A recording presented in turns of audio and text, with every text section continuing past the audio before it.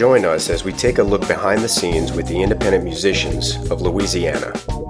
Learn about upcoming projects before they drop. Experience the rich heritage of iconic venues and get first-hand accounts of exclusive events. Musicians are remarkable people. Get to know them, their struggles, and the inspiration for their art. NewOrleansMusicians.com is dedicated to uplifting the artists and providing them with the tools necessary to elevate their craft. We shine a spotlight on them, as well as highlight the music scene and educate everyone with our interviews, album reviews, and music scene news. This is NewOrleansMusicians.com.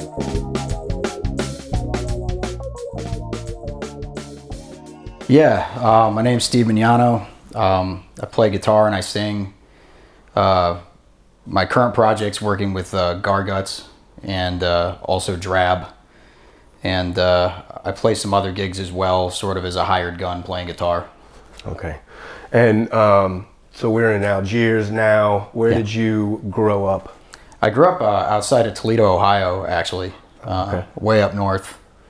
And music's always been kind of a part of my life because my dad played in bands when I was a kid. And he owned a little guitar store in Blissfield, Michigan when I was real little. And like my earliest memories are kind of like crawling around on the floor of his guitar store, hearing him and his friends talk about guitar, play guitar. So it's kind of like, I feel like it's my first language in a way. Sure. Like my literally earliest memories are seeing guitar, hearing guitar. So yeah, it kind of came naturally later on. Yeah. What kind of music was he into? He was into all different kinds of stuff, which was cool because we had an awesome record collection at home. You know, everything from like country to jazz to a lot of rock and blues and that kind of thing. A lot of roots music. Yeah. And he was a very good guitar player too. So. Yeah, so you were hearing music 24/7 pretty much. 24/7, yeah. When I was a little kid, my dad he liked to hunt, so he had a van, but it didn't have seats in the back or nothing. It was for his camping and hunting gear and stuff. But he had 2 home stereo speakers, 2 captain's chairs, and the beanbag chair was mine. So I would sit between the 2 home stereo speakers, and he had figured out a way to put a Radio Shack amp in the dash, you know, so he could crank it up. So like, you know, nice. Doobie Brothers and James Taylor and Zeppelin, who knows who else, you know. Yeah, that sounds like some good father-son time for sure. Yeah, right. Less words, more rock. But so it was always around me too, at home and traveling and things like that, you know. Did he kind of encourage or steer you in any way towards any of the things that he was doing like typical fathers do, you know? We were very encouraged, but it was never in like an unnatural or forced way at all. It was more like if we took an interest in it, you know. My parents were very, very encouraging of it. I would imagine it didn't take you very long to start into that. No, it was just all available. It was all there. So I think what really lit the fire, and I've heard this from a lot of guitar players that are around my age, is like when you saw Back to the Future the first time, Michael J. Fox plays Johnny B. Goode at the end. Yeah. Which is still like, you know, it's like one of the coolest scenes in any movie ever. Yeah. But I think when I was 7 or 8 years old and I saw that, I'm like, you know, that was it. I had to play guitar. So yeah. That's funny though, because you bring up another aspect of it. When you're hearing it at home, let's say on the radio, or your dad's playing it some, maybe it makes it more approachable. But the rock star status that kind of comes with it, you didn't see it sensationalized until you were looking at it in the movie, so it became something else. When you see it in that context, it's like superhero shit. Right. It's like larger than life. Yeah, that's funny. Because there are a lot of people, like you pointed out, coming up that are now musicians. Somebody in their family played, they got exposed at an early age and things of that nature.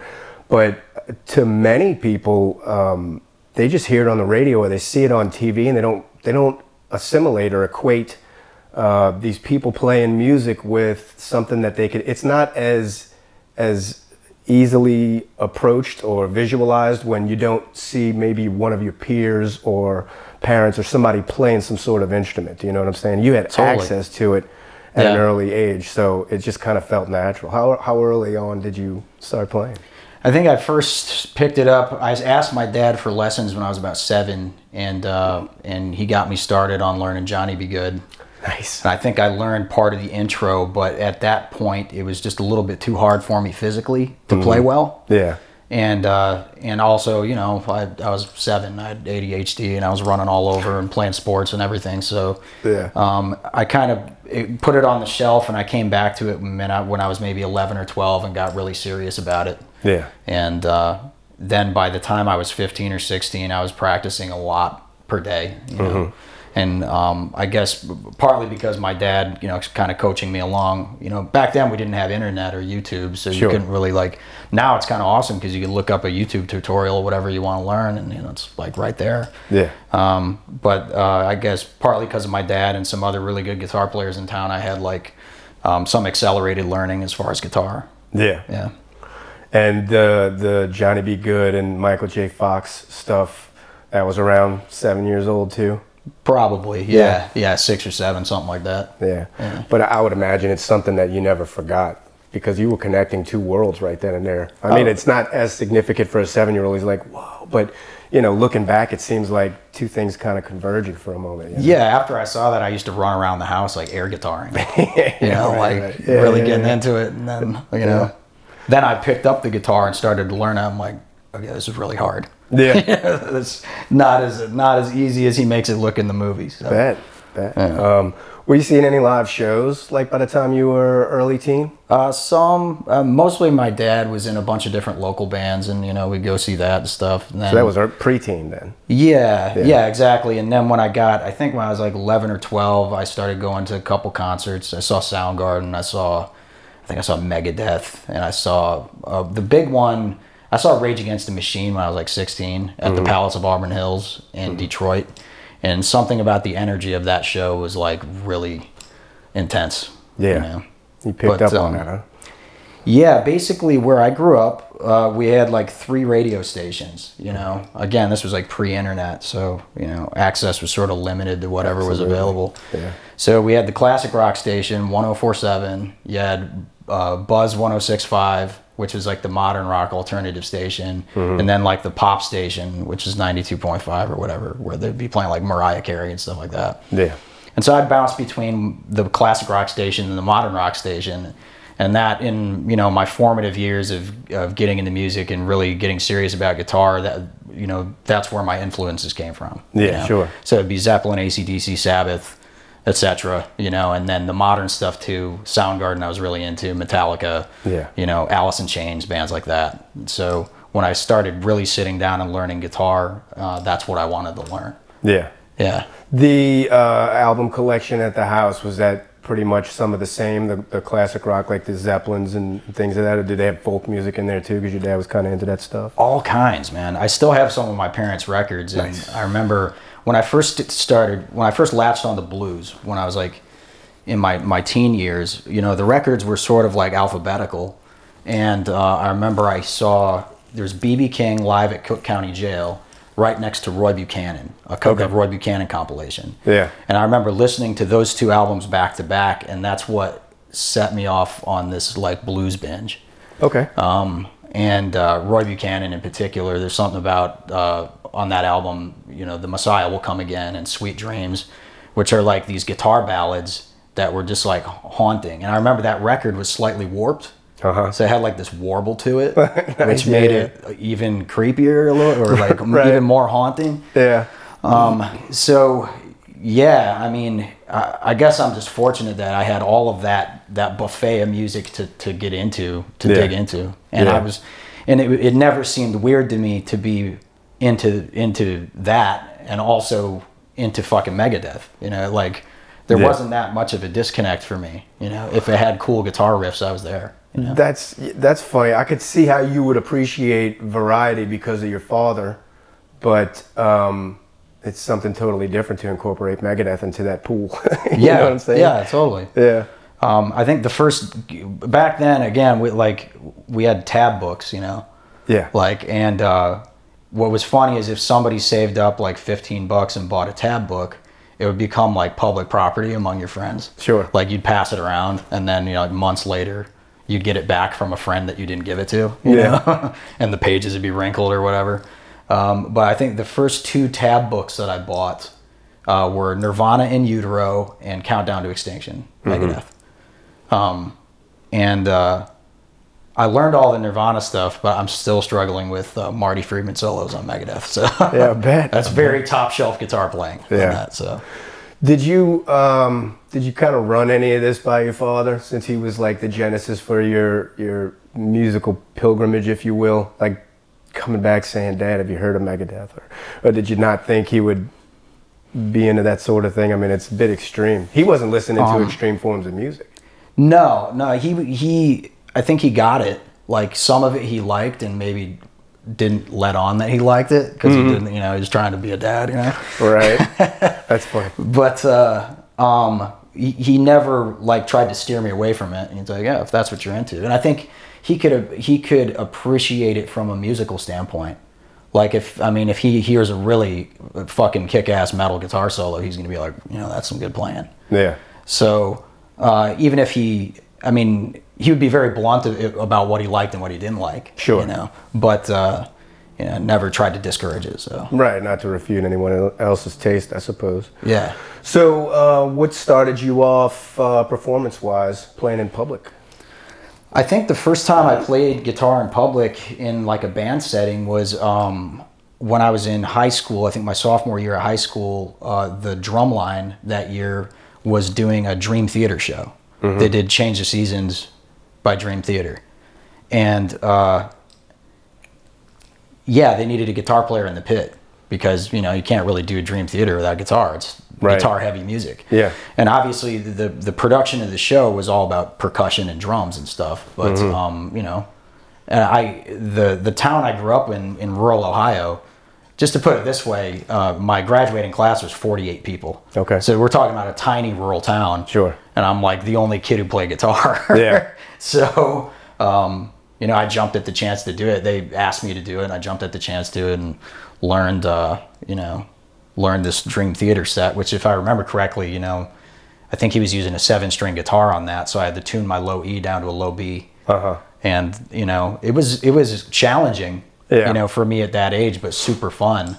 And that was a cool first time out because, I got to play for a decent sized audience because we'd play, the drum line would have to go to competitions and stuff and play in front of pretty big audiences, but I'd also get to kind of crank up the amp and like use a lot of, palm muting and chugs and distortion. Yeah. It wasn't like a lame, I'm playing in the school band kind of gig. It was Dream Theater. It was pretty cool. So that was exciting. Sure. Like I got to see the impact of loud guitar on my peers. Yeah. And all the high-fiving and stuff after. So there was no trepidation on your part at any moment. Did you? I was scared shitless like the first couple times. Yeah.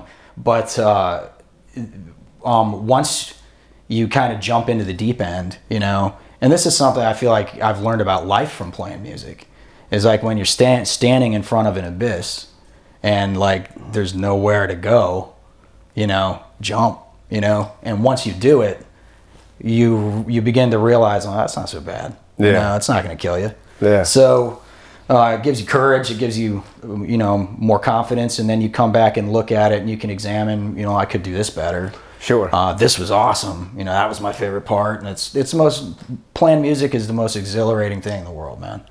And it starts with a spark.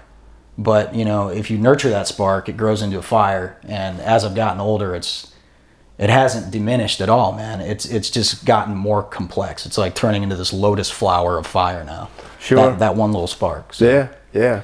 Since Dream Theater and the school band, you said that was your first time performing live, so I'm assuming you weren't in any kind of band of your own before then. I had like we had like a garage band. Me and my buddies had like a garage band when I was in like 8th grade. Okay. And we used to practice in my buddy Evan's, his grandma's garage, and it was your typical garage band type of thing. We were playing a lot of covers, Sure. Smashing Pumpkins and Nirvana. We were really into punk rock too at that time. So we were playing like Black Flag and, stuff like that. And I remember for his birthday one year, his mom booked us some studio time, which we thought was like the most amazing thing ever. and we cut like a 2-song demo, you know. Sweet. Yeah, so cool. And then for that summer, we were like the rock stars of the town. But we didn't play any shows because, you know, we didn't have a drummer. Sure. So the dude at the studio, the recording engineer, played drums on the demo for us. Gotcha. And so I didn't really have live performance experience until later on. I got you. But, I got you. Yeah. The small town, was that a bit of a handicap when it came to recruiting friends to be able big to time. Yeah, big time. make a band? Yeah.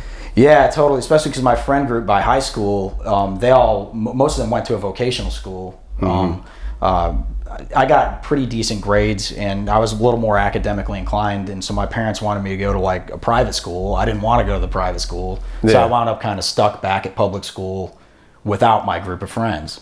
Gotcha. And which it wasn't all bad because I did become a little bit withdrawn, but I also got more into music as a result because I didn't have as many distractions, and you know, like none of the other kids at school were cool, so I didn't think so. I just, you know, started getting into old movies, getting into more records, you know, that kind of thing. Yeah. Did since you had those albums at home, because see, I had a similar experience, but my parents divorced when I was like 9. But you know, I eventually inherited that record collection. Yeah. You know, stack like this, and now I've got a stack from here to that wall.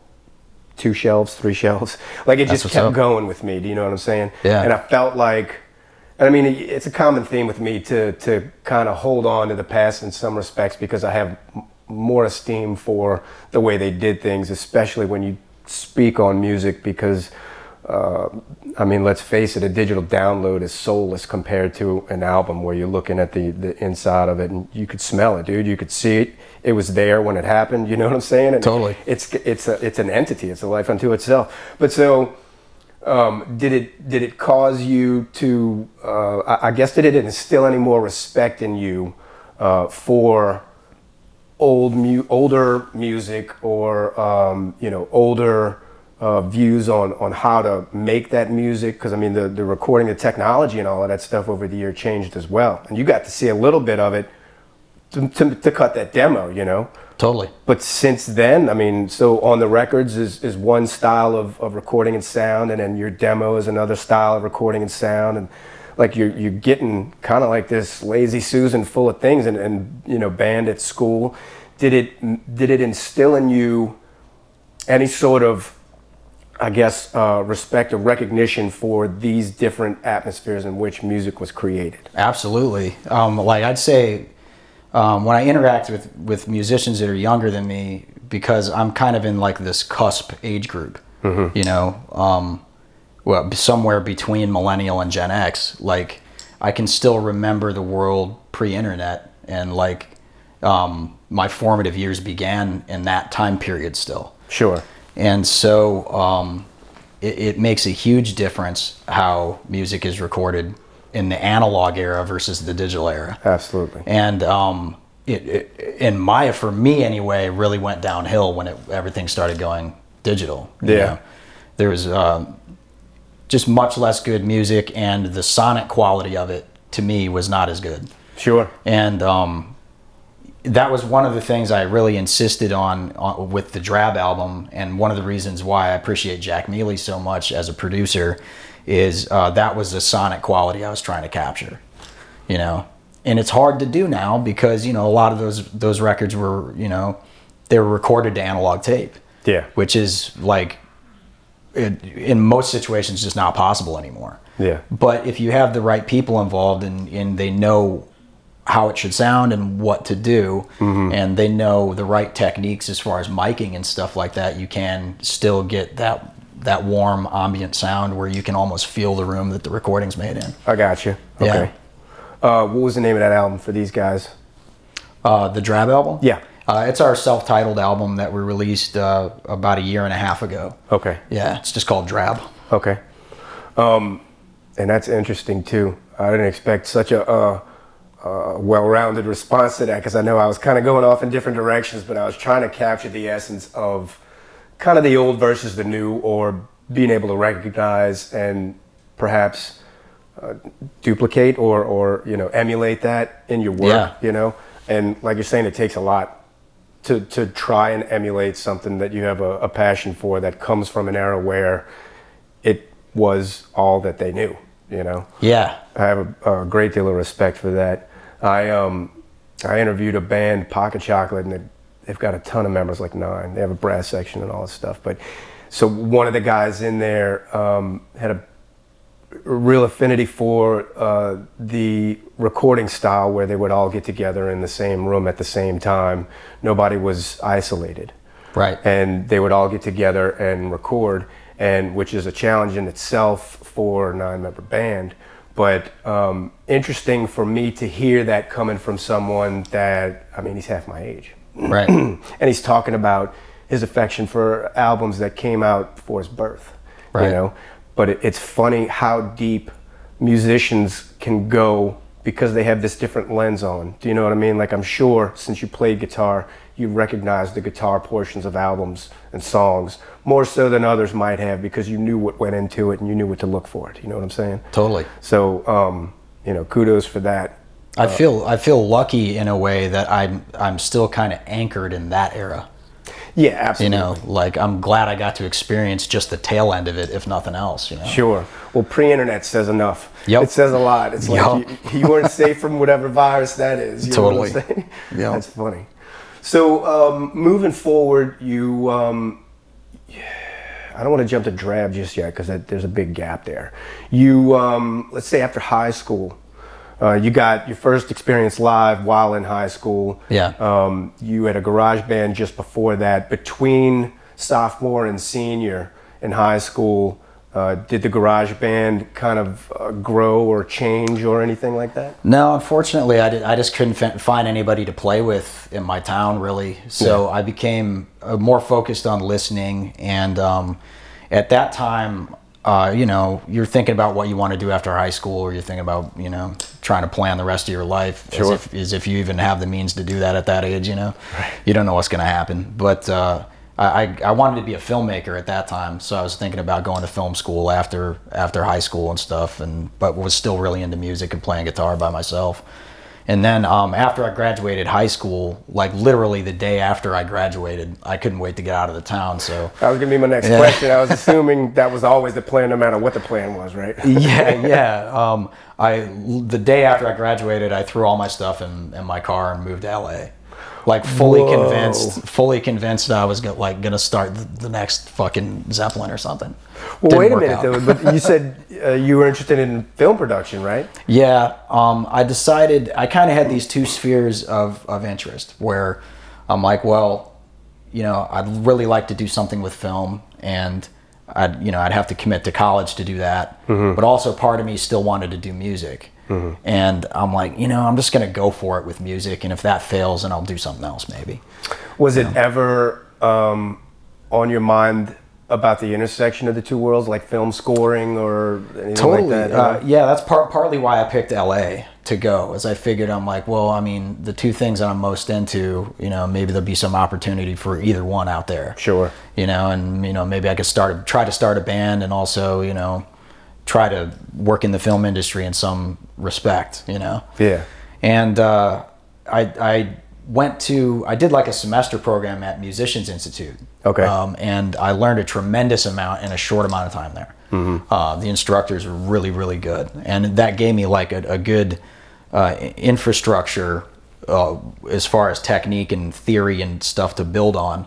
Yeah. But you know, you have big aspirations when you're 19, and then you kind of get your ego crushed by the world a little bit. And yeah. It was way too expensive to live out there and stuff. So sure. it was a big adventure. I got to do some cool stuff, you know, had a couple bands that sort of came together that immediately fell apart.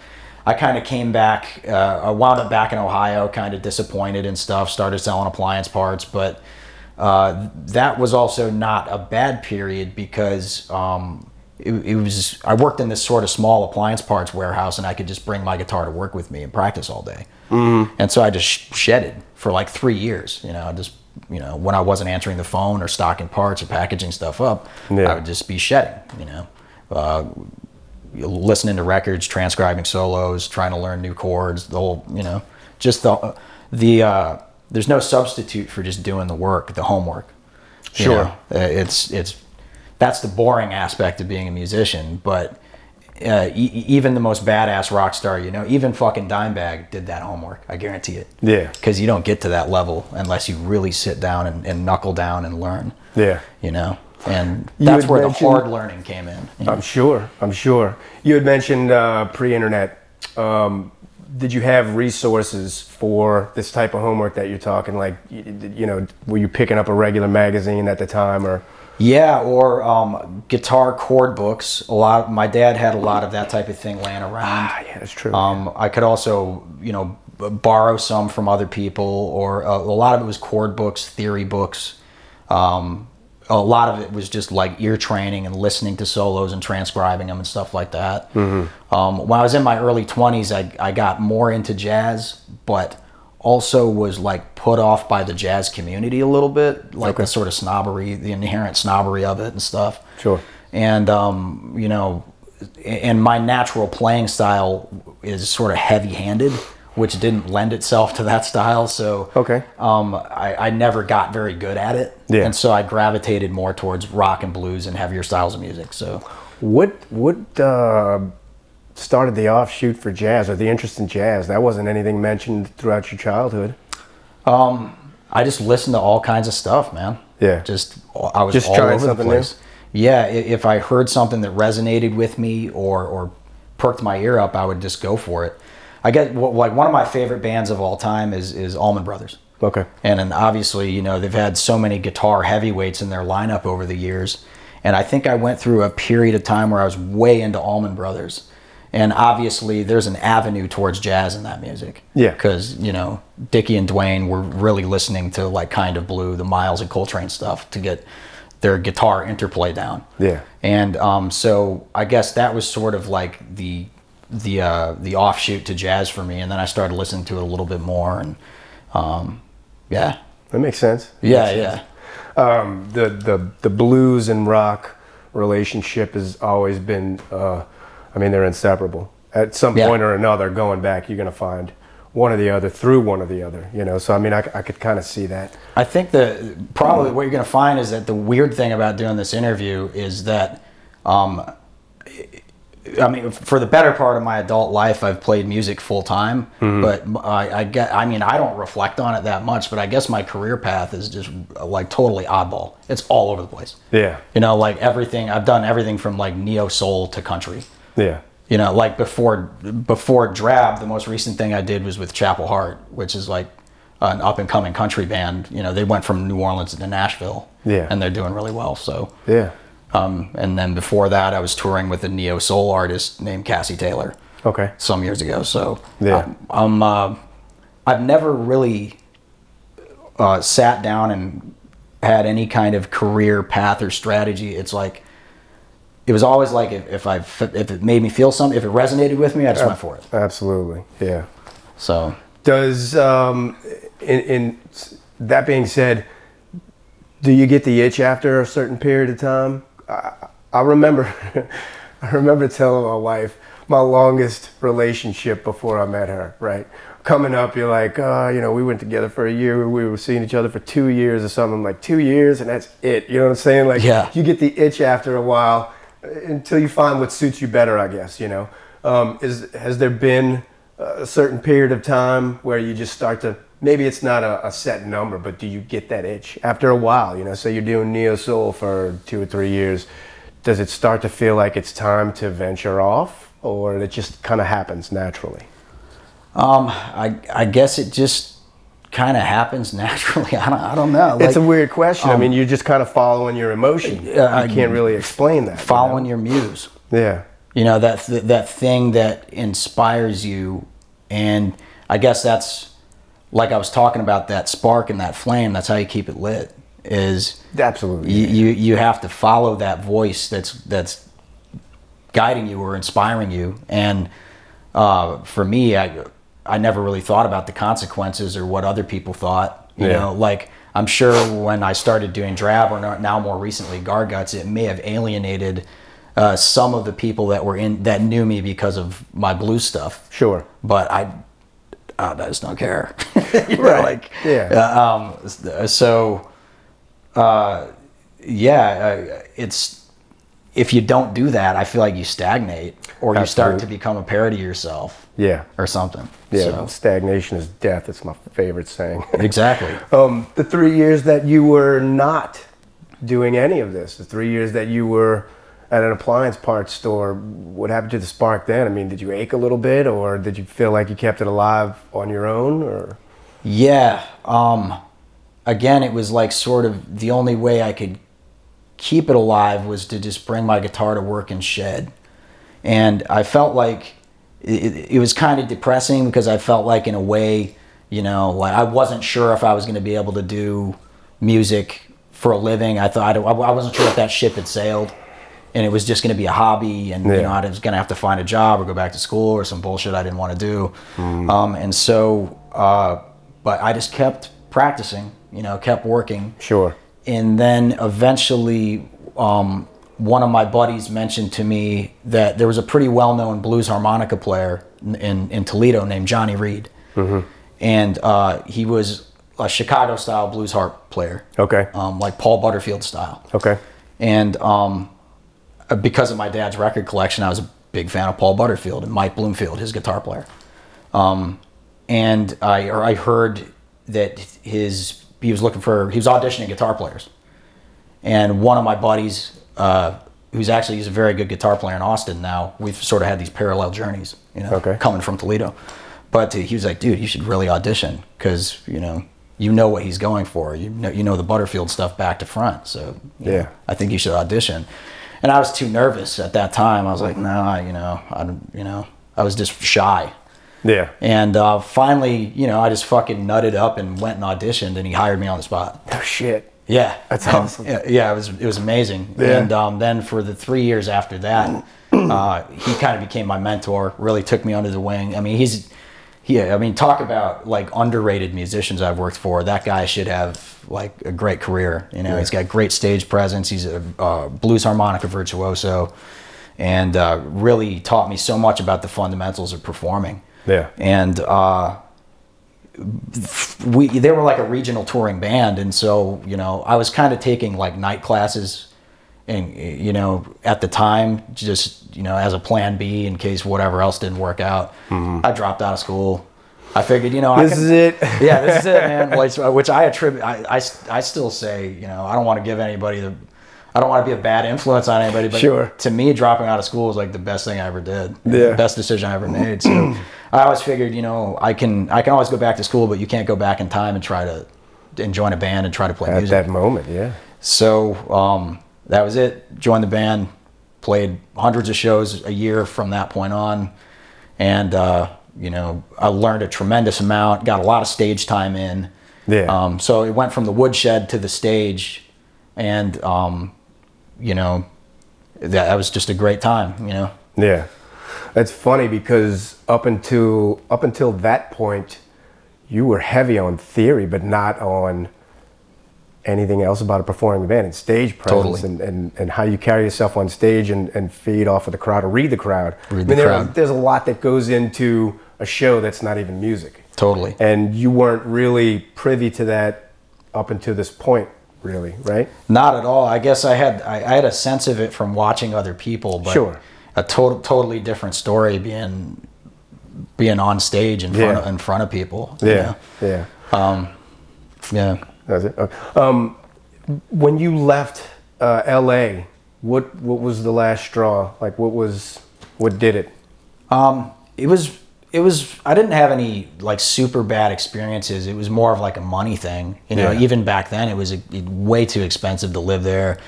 Couldn't really make ends meet. And I couldn't really get anything together that I felt like met my ridiculously high 19-year-old expectations, you know? Yeah. And so, you know, I just kind of like gave up, you know. It was more like I felt like I had failed or something, you know. Well, sure. I mean, I'm sure you arrived back home of all places, which doesn't help the ego, with a deflated ego, you know. And so the 3 years was like an incubation time, but you ride off into battle, and then you're like, okay, maybe I suck. Right? Somebody stabs you and you're like, oh, yeah, exactly. wait a minute. Fuck this. Yeah. I'm going home. Yeah. But that had to come alive tenfold when you got this gig. Yeah, totally. It was like instant.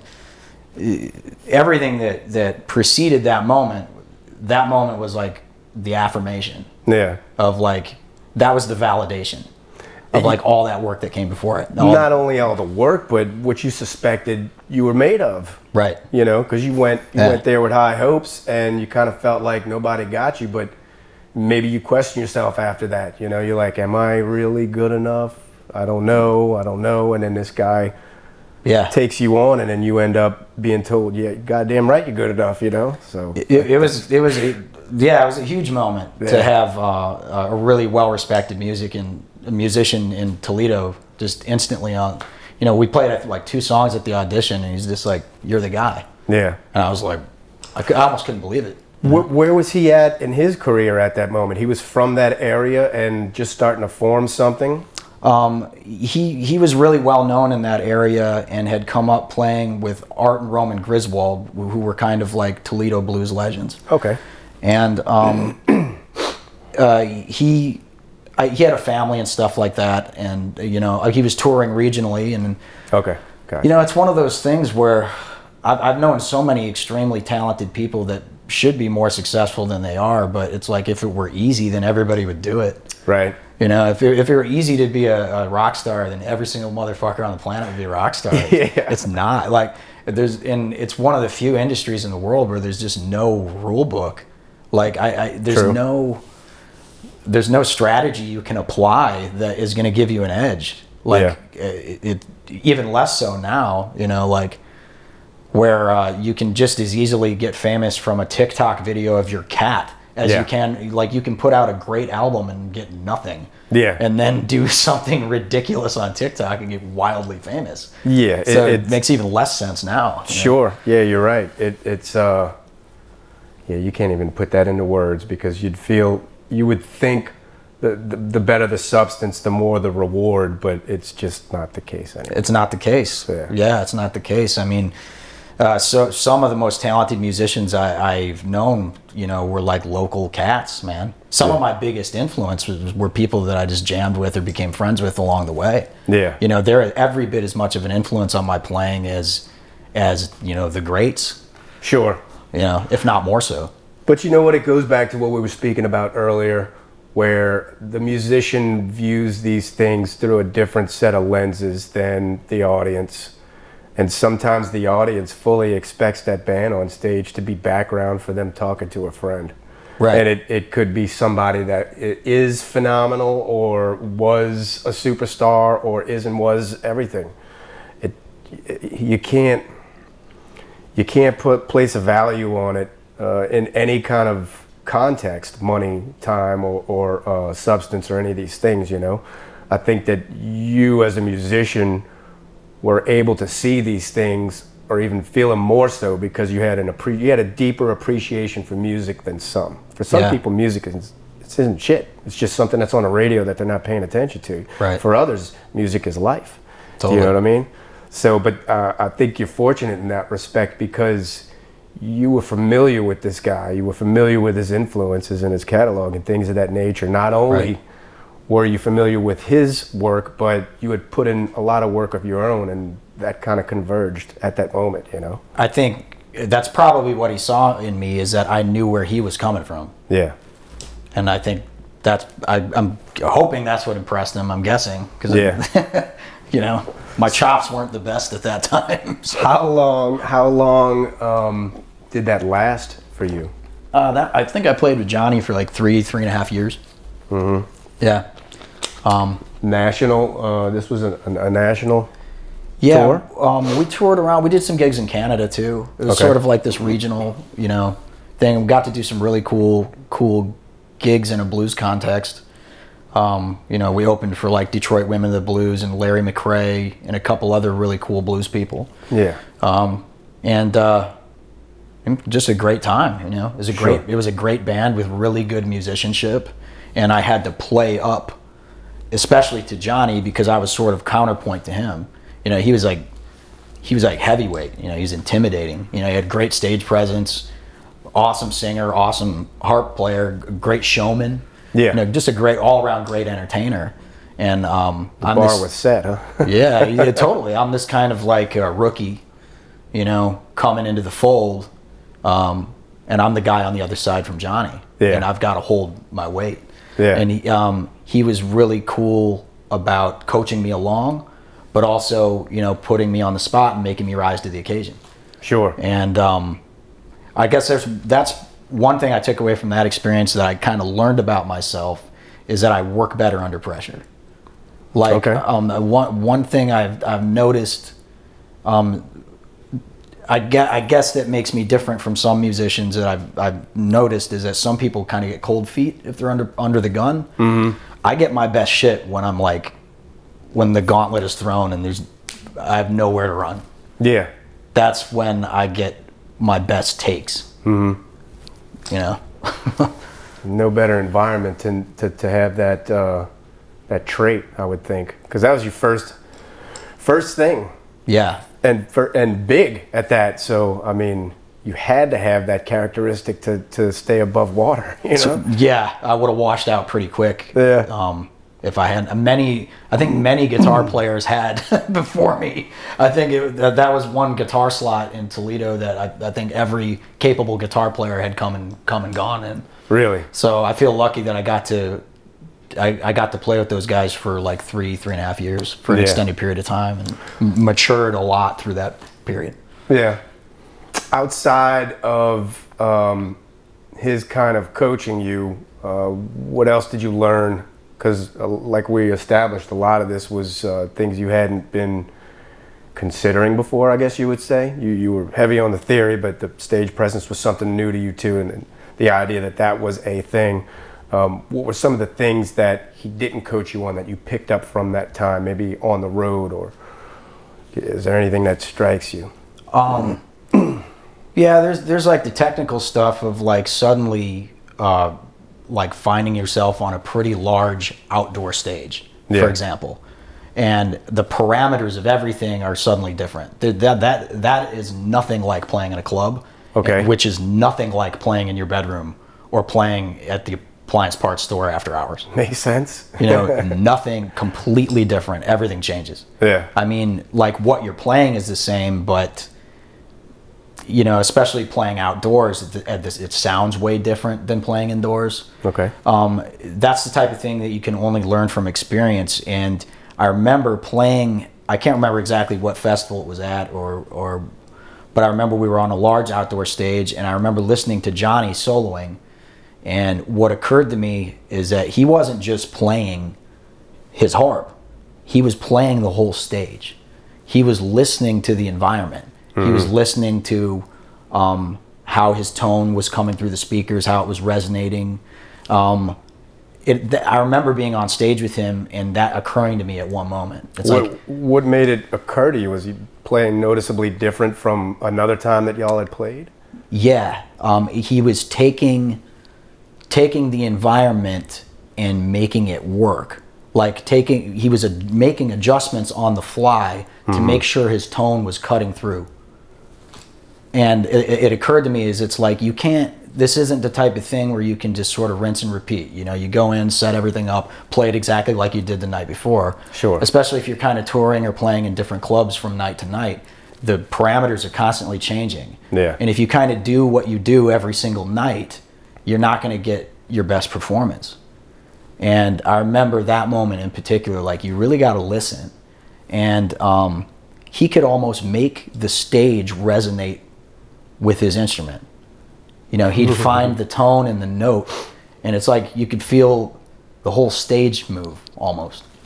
And that's something I've always aspired. I always keep that in mind, is like you got to listen. Yeah. You can't just be on autopilot up there fucking playing. You've got to really listen to the whole mix. Yeah. And find your sonic space in the mix. And yeah. Sounds like a revelation on mushrooms, dude. Yeah, totally. It's like it must have been like a Zen moment where you're like, I get it all. I get it. Yeah, exactly. Or at least it opened like this whole door up of like, oh, like this is the difference between like heavyweight and bullshit. We'll be right back after these messages. Hey, what's up, everybody? Normally in the middle of a podcast, they give you a bunch of advertisements, but on the NewOrleansMusicians.com podcast, we like to shout out our members. Today, I've got a band out of Gonzales, Louisiana by the name Branded for Exile. They're a heavy metal, groove metal band whose influences include Pantera, Exorta, COC, and Killswitch Engage, to name a few. When asked what single factor played the biggest role in their decision to pursue a career in music, guitarist Cody DeRuin said, "Performing in front of people that are into your music is a drug like no other." I'm sure many of our musician listeners can relate to that. They're performing locally these days: Baton Rouge, New Orleans, Lafayette, Lake Charles, and Shreveport. And they just dropped an album, Born in the Flames, on the 28th of October. They're on Facebook and Instagram, as well as streaming by the name Branded for Exile, and you can hear them as well as reach out to them on our site. They're a new member on NewOrleansMusicians.com, and I'm thrilled to have them because this is some quality work. But listen, I'm going to play a track for you off of their new album, Born in the Flames. This one's called Numbered Days. Check it out.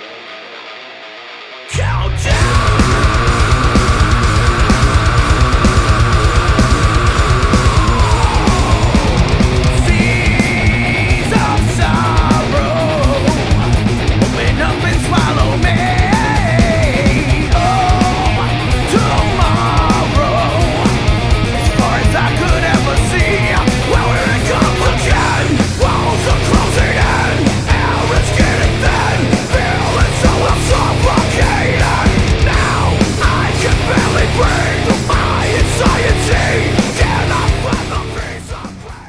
And now back to our show. So how do you implement that? Did you, I mean...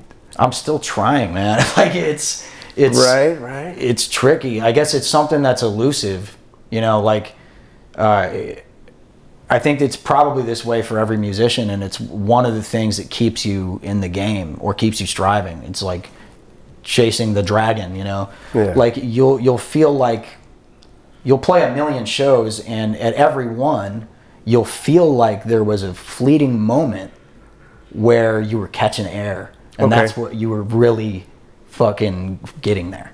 Yeah. But it's a fleeting moment, and then it's back to sort of like, you know, walking a tightrope of like, this could fall apart at any moment. You know, my monitor sounds weird, or you know, like the tempo's slightly dragging or whatever. You know.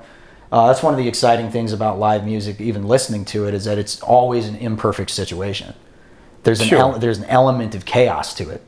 Yeah. And that's what makes it exciting. You know, it's never perfect. And so to me, the best live performers are people that can cut through all that bullshit. I mean, you got like, especially if you're a touring band, it's going to be hit or miss with the sound guy, unless you're rich enough to bring your own sound guy. If you're making enough money to bring your own sound guy, then you're good. If not, you know, it's going to be hit or miss with the house sound.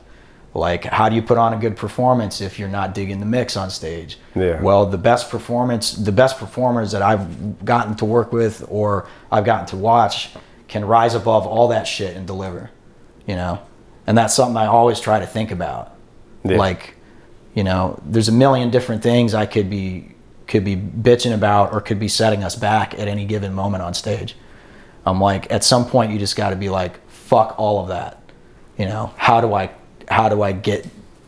cut through?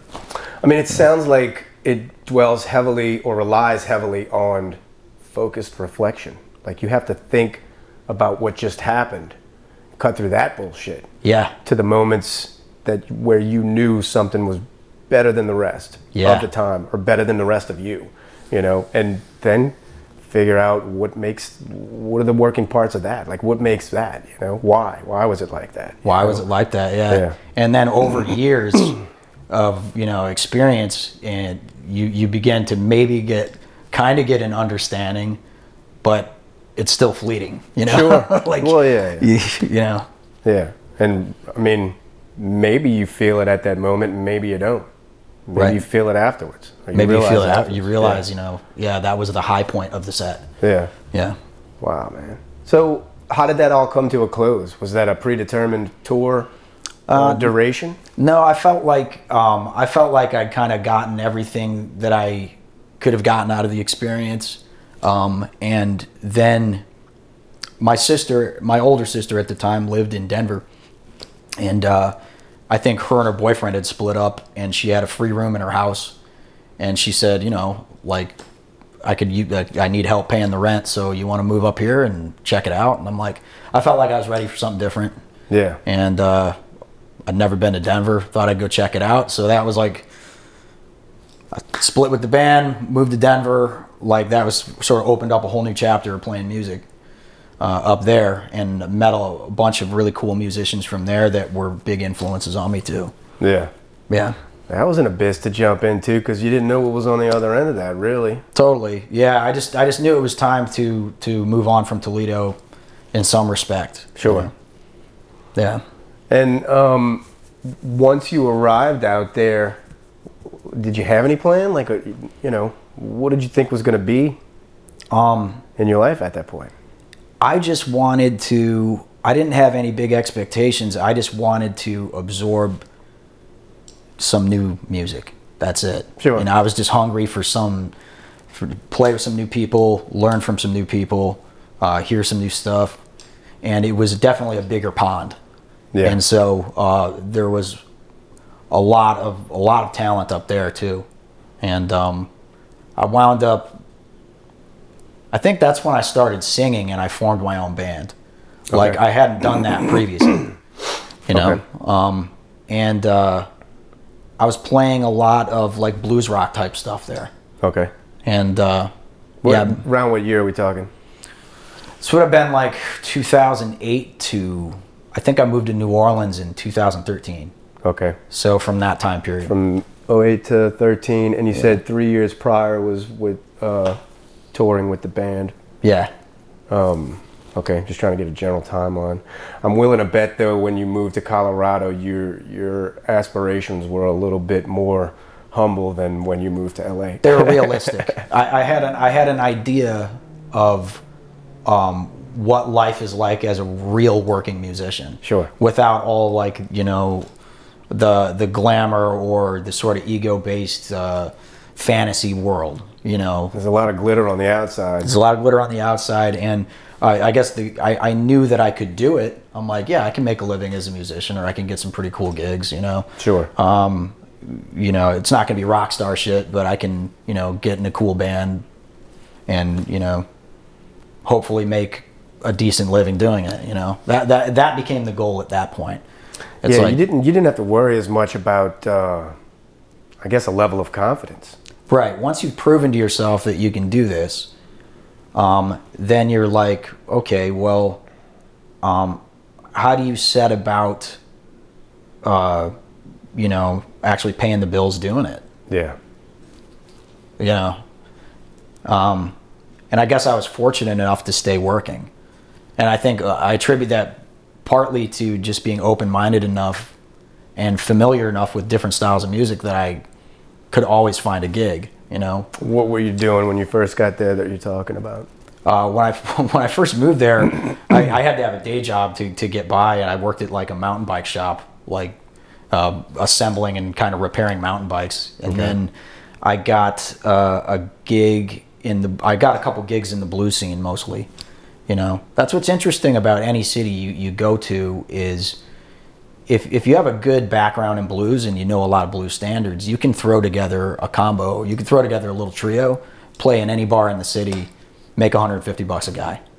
You can pretty much do that anywhere if you have enough background in that style of music. Yeah.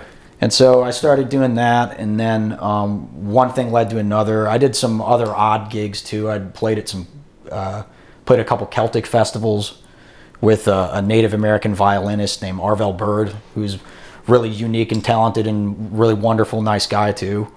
So it was just kind of, I was just taking whatever I could, living hand to mouth to try to make a living as a musician, and eventually got a gig playing with a girl named Cassie Taylor, who's the daughter of Otis Taylor, who's a pretty well-known blues musician. Mm-hmm. And I think from 2010 to 2012 or 2013, I toured with her. We toured in Europe, toured all over the States, all over Canada, playing like neo soul type stuff. Yeah. So just tumbleweed, picking up different styles of music, different gigs. Always fortunate enough to be working. You know? Sure. How would you put this? Were your studies and theory, either on your own or in school, like in LA or something, were your studies and theory of the same variety as your taste in music? In other words, you had always been up front from the beginning of this, talking about how your father liked many different styles of music, so it was onto you that you liked many different styles of music and added a few of your own affinities along the way, like heavy metal and things of that nature. In the books, what were you looking at in the books? Did it allow you to be able to play just anything? Because at this point, and we've covered a lot of territory, but at this point, you're playing anything. Yeah. I think the advantage to knowing theory is it's kind of like learning another language, and then it makes it easier to communicate with other musicians about what to play and how to play it. Yeah. I guess in a real world situation, I mean, there's a lot about theory that in a working musician's life is like completely fucking useless. Well, yeah, you mentioned jazz, and everybody points out like none of those guys who started that knew how to play anything. I mean, read anything. Right, exactly. There's very, very little of it in a real working situation that you're going to actually apply. But it's very, very useful if if you're very familiar with chord changes, and how the harmony and the melody relate, and different kinds of drum grooves and that kind of thing. It becomes much easier to pick things up almost by osmosis, because you're not fighting with what you're hearing versus what the technically how to play it. It translates better, I guess. Totally. Yeah. You have a sense of like you hear it first, and you have the tools that you need to play it then. The books that you were into from your father's shop or elsewhere, were they in any genre or vein, or was it just the rudiments? Mostly rudiments. I remember there's a book by Pat Martino, the jazz guitar player, where he shows a lot of chord inversions and stuff, and a lot of the chord voicings that I would use, I borrowed heavily from that. There's something called fretboard logic, or the caged system, that I learned that, and that gave me a lot of accelerated learning. I know this is getting super like wonky and technical about guitar. Cool. All different types listen to this, Yeah, totally. But once I learned those patterns, it became easier to learn scales and chord voicings all over the neck. And then, that just sort of opens up the possibilities of what you can play. Yeah. And then the rest of it is just I guess applied knowledge of like there's practice and then there's performance. Sure. And the more people that you're performing with, or the more situations you're putting yourself in, and where you can apply the things you've been practicing, then you're like, okay, this works, this doesn't. Yeah. This is how I get around this. Like I think every working musician has like a bag of tricks or a toolbox. Sure. That they can, just like a painter is going to have their toolkit too. Yeah. They'll use this brush for this thing, or Sure. whatever. So yeah, heavily, because it'll bleed through so much to where people can pick out who, I think that guy is such and such on guitar. Let me go see, and then because you have your own style at that point, Yeah. Yeah, that's fascinating to me. Now, like obviously, from in this period of my life, I didn't really have like any aspiration outside of just being a hired gun and being able to pay my rent. Yeah. And so that's what I was doing, was like just gunslinger shit. Somebody needed a guitar player and I fit the bill, I'd jump on the gig. Some bands I played with for an extended period of time, sometimes it was like one-off type stuff. Yeah. But, it's partly what led me to New Orleans, because there's, if you're that type of musician, there's a plethora of gigs to play. Sure.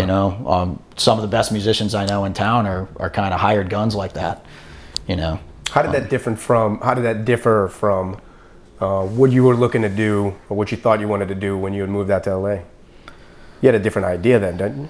Yeah, I mean, it's almost like I went hard in the other direction of like from sort of adolescent rock star fantasy to hardworking real world musician. Yeah. Like, how do I actually make a living doing this shit? You know? Yeah. And then eventually finding a happy medium between the two where, you know, I could pay the bills and also, you know, play more creative stuff and express myself more and like play my original music and that kind of thing. Yeah. You know? We had spoke earlier about kind of a focused reflection. When you look back on yourself at that time and age, moving to LA, can you see why certain things didn't work? And how much of that do you attribute to yourself and how much do you attribute to your surroundings at the time? Yeah, it's funny because in a way I feel like I like secretly haven't actually given up. Like I'm 39 now and I'm still like, somewhere in me is still that 19-year-old kid who wants to take over the world. Absolutely, so, absolutely. Yeah, that's funny. Yeah. For the parts that didn't work, though, I guess when you look back on that time, can you see? Yeah. Oh yeah. In yourself. Yeah. Oh yeah. Yeah. There was a lot that needed adjusting. Yeah. That's funny, man. You're so twice you get a gig with a fairly well-known touring band. How much time are you given in those two instances to prepare? Because they were already in progress when you came on, correct? They existed before you. It wasn't something that was about to happen. It was already happening. That's an interesting question because I remember when I auditioned for Cassie, she played bass and piano and sang, and the day before the audition, she sent me an EP with like 4 or 5 songs on it, but there were no guitar parts on it.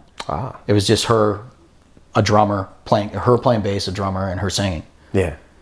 And so I had to sit down kind of the night before the audition and I'm like, I guess I'm gonna have to come up with guitar parts for these songs, you know? Yeah. And I did my best. I did what I would do in this. I did what I thought sounded good. Sure. And I remember at the audition we just sat down acoustic, and she liked some of it, and other things she instructed me to do differently.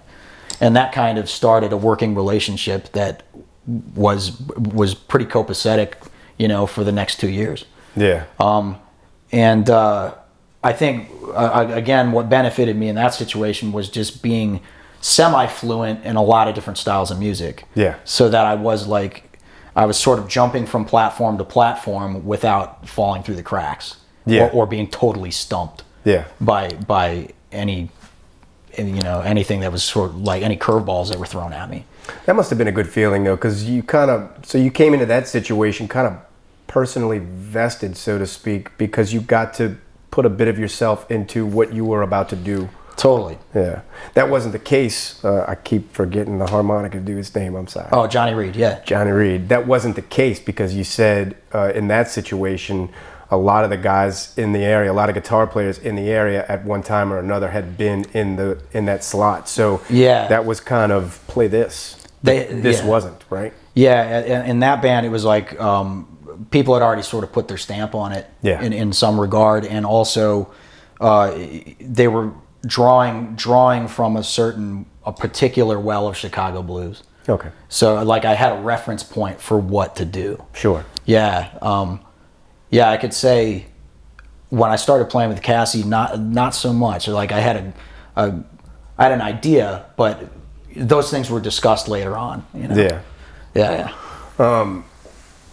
I interviewed a singer at one point, and she had transitioned from a band that was kind of a toxic atmosphere, kind of controlling, to where, you know, if she said we need to drop it down, I can't go that high with it, they would tell her, no, you know, shut the hell up.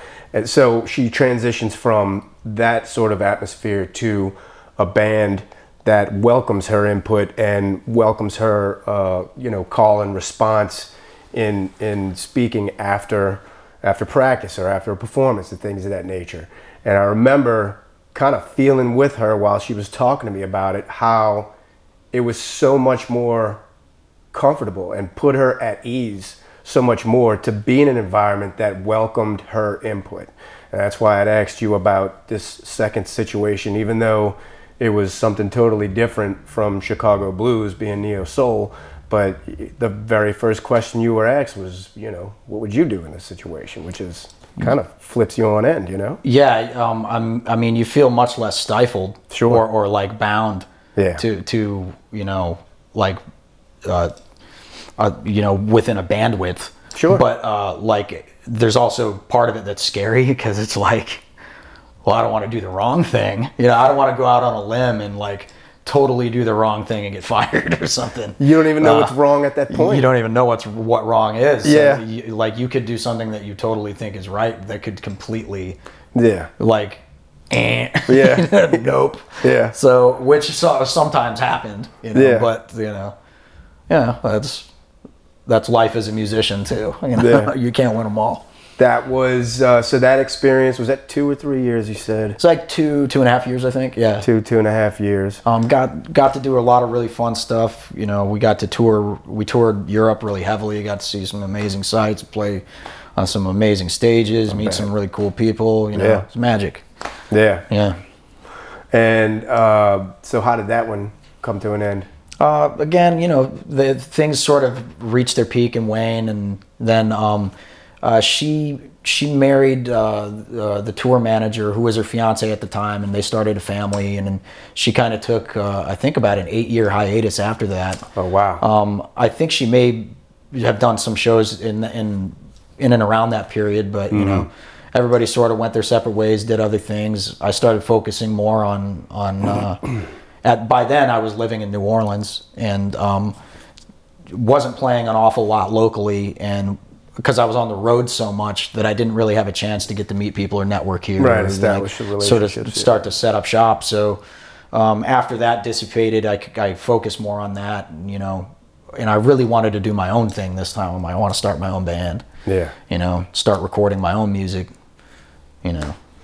In both instances, though, the environment somewhat kind of urged you to move on, though, right? I mean, it wasn't, you weren't forced out, you didn't get fired or quit. It was always amicable, things of that nature. So, I mean, all that aside, you were kind of, I guess you'd say, reading the writing on the wall, like they say, you know? I mean, things kind of reached an apex and then... Again, you know, if you stay in situations too long, it starts to, you know, that stagnation kicks in. Yeah. And, you know, I feel like everything has a lifespan. Some bands, you know, they keep the fire lit for years and years and years and years, and like, sure, that's fucking awesome. You know, it's really an amazing thing. Yeah. You know, or you know, I often think about like bands, like, just throw out an example like Pink Floyd. Like for most bands to produce something like Dark Side of the Moon, to even get a really great song is a huge accomplishment. Yeah. Then to have a great album is like exponentially more impressive. Yeah. And then to have a whole catalog of amazing albums is almost like only the most narrow percentile of musicians get to that place. Sure. So like it just depends, really, you know. It just depends. But yeah, I guess you know, the trade winds blow and then you move in another direction sometimes. Yeah. Why New Orleans? I think what happened was I was getting kind of tired of Denver.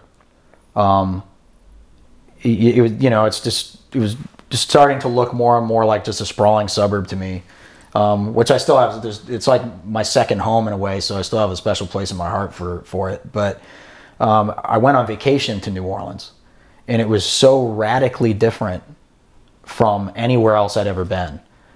In many ways, complete opposite to Denver. Denver's a mountain. This is a swamp. Sure. You know, like, and this is anything but a sprawling suburb. So, especially growing up in rural Ohio, you know, and I'd always had like a fascination with New Orleans, especially because, you know, it's the root of all American music. The reputation. Yeah, and so you can't get into a bunch of different styles of music without the word New Orleans cropping up repeatedly. Sure. You know, like repeatedly, you'd hear about the influence of New Orleans on all the different music you're listening to, no matter what genre. Yeah. You know, it all kind of like eventually leads back to one place. Yeah. So, but I remember I went on vacation here, immediately loved it, and not too long after that, you know, just kind of moved on a whim.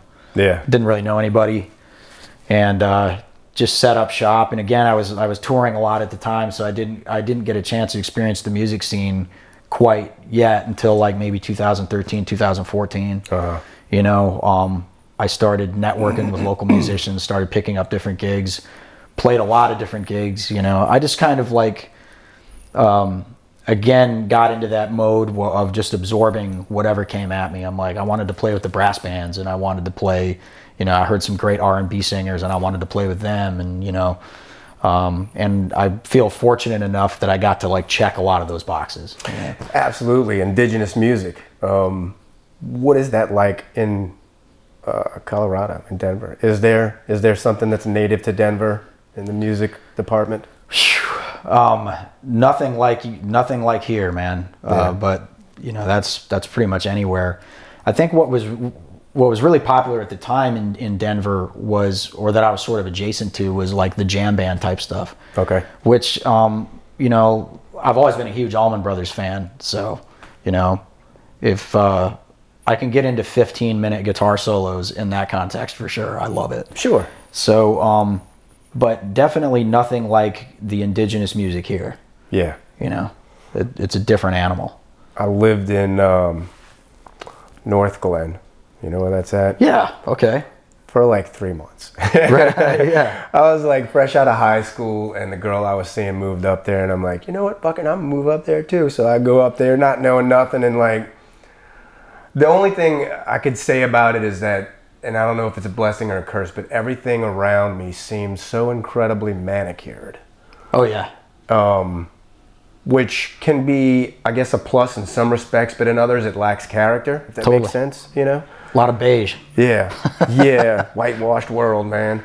So, so moving here appealed to you aesthetically? I mean, musically, you knew you were open to the idea, but Yeah. I mean, coming from such a cookie cutter world, so to speak, up there, did this kind of reflect the environment that you wanted to see yourself in? Did it Hell seem yeah. of interest? Oh yeah, I loved everything about it. It's my favorite city in the world, man. Yeah. I love everything about it. Love the food, love the people, love the music, love the atmosphere, everything. Yeah. You know, I feel like it takes a particular kind of savage to live here, but I am that savage. I feel like it's in my DNA in a way. Yeah. Like some of us belong here. Yeah. I feel like I belong here. So. Yeah, I feel like when I'm too far away from here, I can see it, hear it, and smell it in every person, even if they just say hello. I just know that was a Yankee hello. You know what I'm saying? Yeah. It's just kind of, I don't know. My wife has tried to get us to move to Arizona, where she's from, and I'm like, I would, some part of me would die inside, man.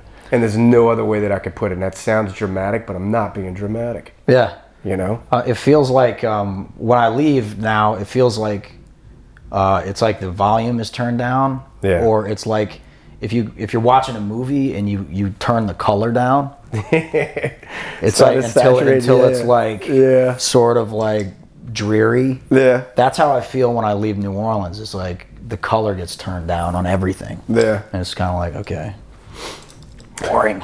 So, well, then that makes me ask the question, do you feel like Garguts or Drab is a band that could have been started in Denver? Or would it just not be, obviously it wouldn't be the same animal. No. What would they be if it wasn't Drab and Garguts in New Orleans? What would it be in Denver? Would it be Allman Brothers Z, or like, you know? Man, that's a tough weird-ass question. Yeah, it's kind of like I guess it's like saying what if, and who knows that what answer. if and who knows. Yeah, I could be a completely different person if I hadn't left. So yeah, but I don't think you would have had. I think you would have lacked the inspiration to totally, yeah, to start something as you have, because for you, moving has been an inspiration, I feel like. Yeah, you're right. Yeah, and I think especially with Drab, a lot of that had to do with the right people coming together. Mm-hmm. Like Jack Mealy, for example. Sure. Like he was instrumental to that album. Like his production skills were instrumental to like bringing this idea that I had to life, making it happen. Yeah. So without him, I don't think Drab would exist, or at least it would be like a shadow of what I feel like it is, or what it's becoming. Yeah. You know, Drab is still a pretty new band, so it's changed. You know, it's sort of metamorphosed already in a really great way. You know, I feel like we're going somewhere. I just don't know where yet. Sure, so, but that's part of the appeal, I would imagine, right? Totally, yeah. Yeah. Could you give us a rundown of the roster, the current roster, who's in, who's playing what? Yeah, Casey Fritas on bass, and he also plays with Adam Pierce, who's a really great singer from this area. Yeah. And Aaron Levy on drums, and Jacob Fitzmaurice on second guitar, and then myself. Okay. The Drab began as a trio, but almost every song when we recorded it had a second guitar part. And so when I was sort of putting together the live band, it made sense to have another guitar. You know, it sounded better, it fills out the sound. Yeah. And it enables me to like sort of offload some guitar duty so that I'm not doing this fucking juggling act of like singing, playing, switching pedal, like, you know. Yeah. It just sounds more balanced with two guitars for sure. I guess it's a kind of I'm asking you to predict the future. But so knowing you and knowing your character,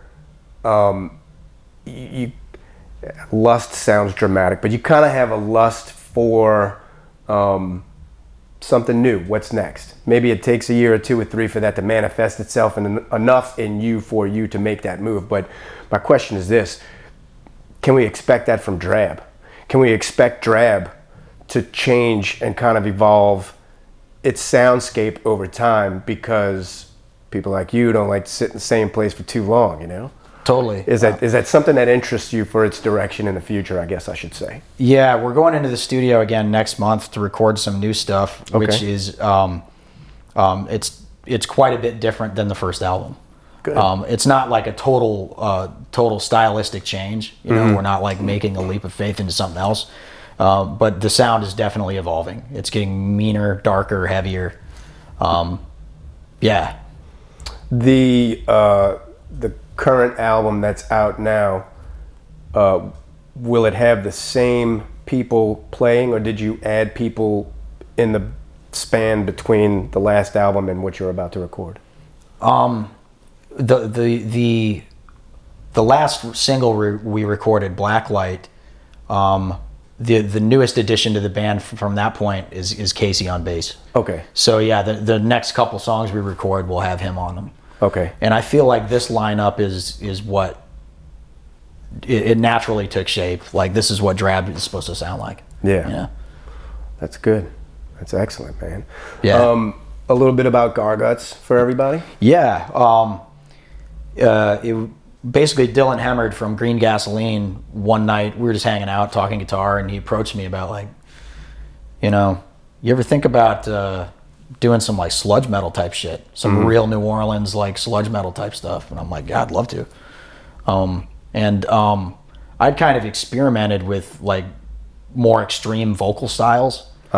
And it was something I wanted to try. I wanted to, like, take my voice and push it in every conceivable direction I could to really see where the limit is. And so I'm like, totally, let's do it. And we started jamming. It's Sterling Anderson on bass, John K-Sticks from Green Gasoline on drums, and almost immediately just started writing songs, like super organic and fun. Yeah. Like, Garguts rehearsals we just joke around the whole time. Though somebody will come up with funny lyrics and we'll just extrapolate a song from it on the spot. I feel great not having to play guitar because, I mean, with Dylan around, it's not like I'm going to play anything better. So, like, with a guitar player that good in the room, I'll just toss the ball to them, let them play. Right, so you're strictly vocals. That's strictly vocals, yeah. That's another thing that's new, is like the first time I've ever been at a band where I just sing. Yeah. And man, I love it. I'm having a blast. What does, because you said you had experimented with some different vocal styles in the past, like what does that look like logistically, like physically? What are you doing? Are you at home rehearsing, trying, or did you try it in the presence of a full band? Like, what do you do to experiment with your own vocals? I feel like I've played guitar for like more than half of my life, but started singing much later. And it's just like learning another instrument, where it takes years and years and years of molding it until you feel like you've found your voice. Yeah, I was going to use that turn of phrase, finding your own voice. Finding your own voice. I get and, that, yeah. I guess when I first started singing in my own band, it was more like blues, R&B, rootsy kind of music. I was mostly just yelling in that band too. And then I got better and better at yelling and screaming. Yeah. And I guess in Drab, it's more of a hard rock vocal style, like classic rock to hard rock vocal style. Okay. I don't consider myself the most technically adept singer. Like, I'm trying to get better at it. It's again something I'm constantly trying to improve. But I think Garguts gave me the opportunity to unleash, like really unleash, both in terms of expression and in terms of just trying to see where I can push my voice. Sure. Okay. Yeah. So yeah, I mean, I've always been a huge fan of metal, and if you asked me like 10 years ago, would you ever see yourself fronting a metal band? I'd be like, oh, I'd love to, but I don't know if I can do it. I wasn't sure that I had the vocal capability to do it. Yeah, but that's funny because I would say the mainstay of your experience, or what taught you the biggest lessons up until this point, have not been in that genre. Right. Or in that atmosphere at all. It's odd. It's funny to say. I know. Well, it's funny to say that these experiences would give you the confidence to do that when they were kind of related, but not really, especially not in a vocal sense, Yeah. And I guess I think how this all started is I mentioned to Dylan kind of jokingly that when I'm around the house, I like scream at the cats like metal style. Sure, they love that. Yeah, they're used to it by now. They just look at me like, it's nice. That's Steve, So, and I think that's what triggered in his mind, like, well, you want to try to start a band? Yeah. And I'm like, yeah, let's do it. Fuck it. Let's get in a room, jam, and see what comes of it. You know? And if it's not happening, it's not happening. Whatever. We're all still friends. Doesn't matter. Yeah. So there's like zero blueprint, and it clicked immediately. Yeah. So just off to the races. Sure. And like I said, we had our first show at Parasite last Friday. Yeah. And I could tell. I mean, that was one of the most fun shows I've played in a long time. So, really excited about the future with Garguts for sure. Yeah. Yeah. The implementation of the business side of music, which is an abhorrent turn of phrase there. What does that mean to you? Is there some, none? Do you not concern yourself with it? Is it something you hand off to somebody else, or do you have kind of a framework in your mind? What needs to be done? Just kind of to keep up to par, I suppose?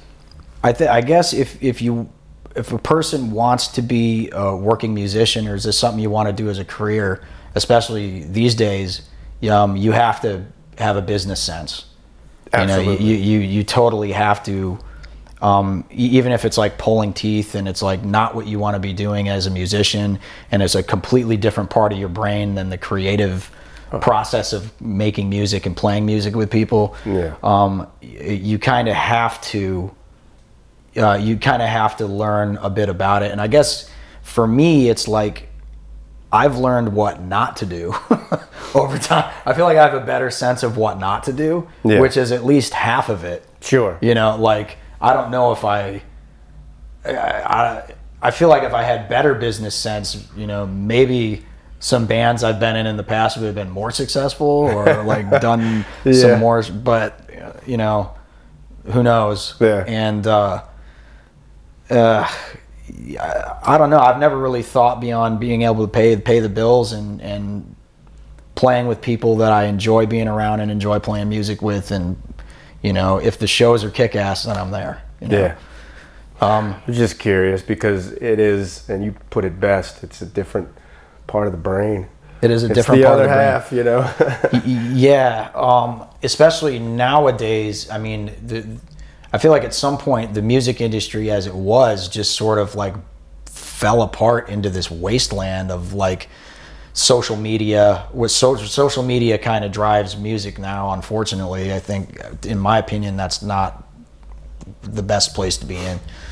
And streaming services and this kind of thing, and algorithms, and it's a completely different animal, where back when it used to be sort of market driven or driven by people's taste, and there were a lot of underground markets and underground scenes happening.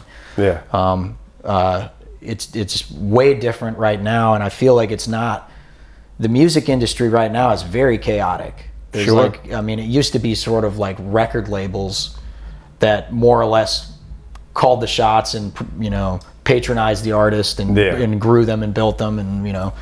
Well, it's being forced to change at the pace of technology, which is exponential in itself, so it's hard to keep up. There is no normalcy. There is no sense of normalcy. And I will point out, too, that technology, because of what it enables people to do, I'll put it to you like this, man.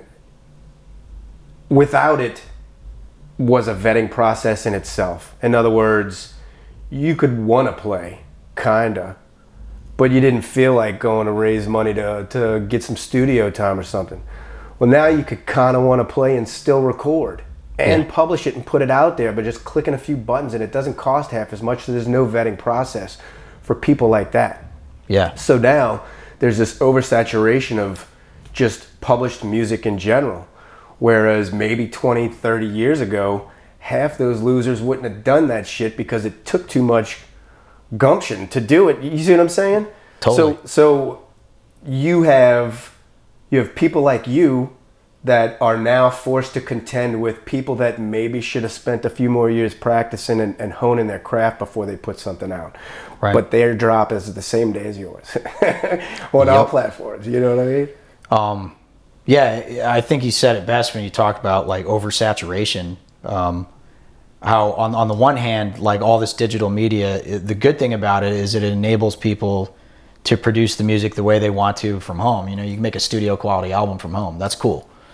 The bad thing is that we're like completely oversaturated with like shit. Yeah. You know, like, and you have to rifle through all this nonsense, like noise, you really do, to find something good. As a listener, you know, and it's even, as a musician, even harder to cut through that noise and find your mark, find your audience. Yeah. Because everybody's so like gaga with like TikTok videos and just nonsense. You know?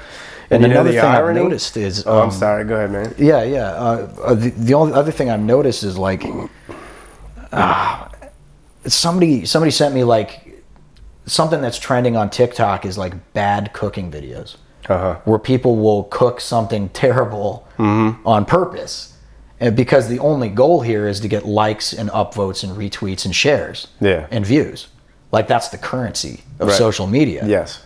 And so what that means is that somebody cooking complete garbage with no thought into it for shock value is getting put on the same level of value as somebody a really great chef who's worked for years cooking something really, really amazing. That's wonderful. So in the market of TikTok and social media, these two things are held in equal esteem, if not the bad thing being more overvalued. Yes, that's funny. And it's the same with music now. Well, I mean, it's a shame. It's funny. It's funny because it's ridiculous, but it is a shame. Yeah. I was going to say that it's kind of ironic that as a musician that puts out a finished piece of work, you're up against an algorithm. You're hoping to trigger something in your favor. And it's funny because these are the same, or at least the sources are, the same algorithms that curate everything that people see. Yep. And if I clicked on one country music video while I was on Facebook once, even if it was by accident, they're going to show me more country artists. You know, maybe in that of that same caliber, in that same vein, or maybe in that same town because that was a show that occurred in Denver. You know what I'm saying? But we're separated by this invisible membrane, and we're all fighting to get to each other just to form a connection. Do you know what I mean? Yeah. How ironic is that? Yeah.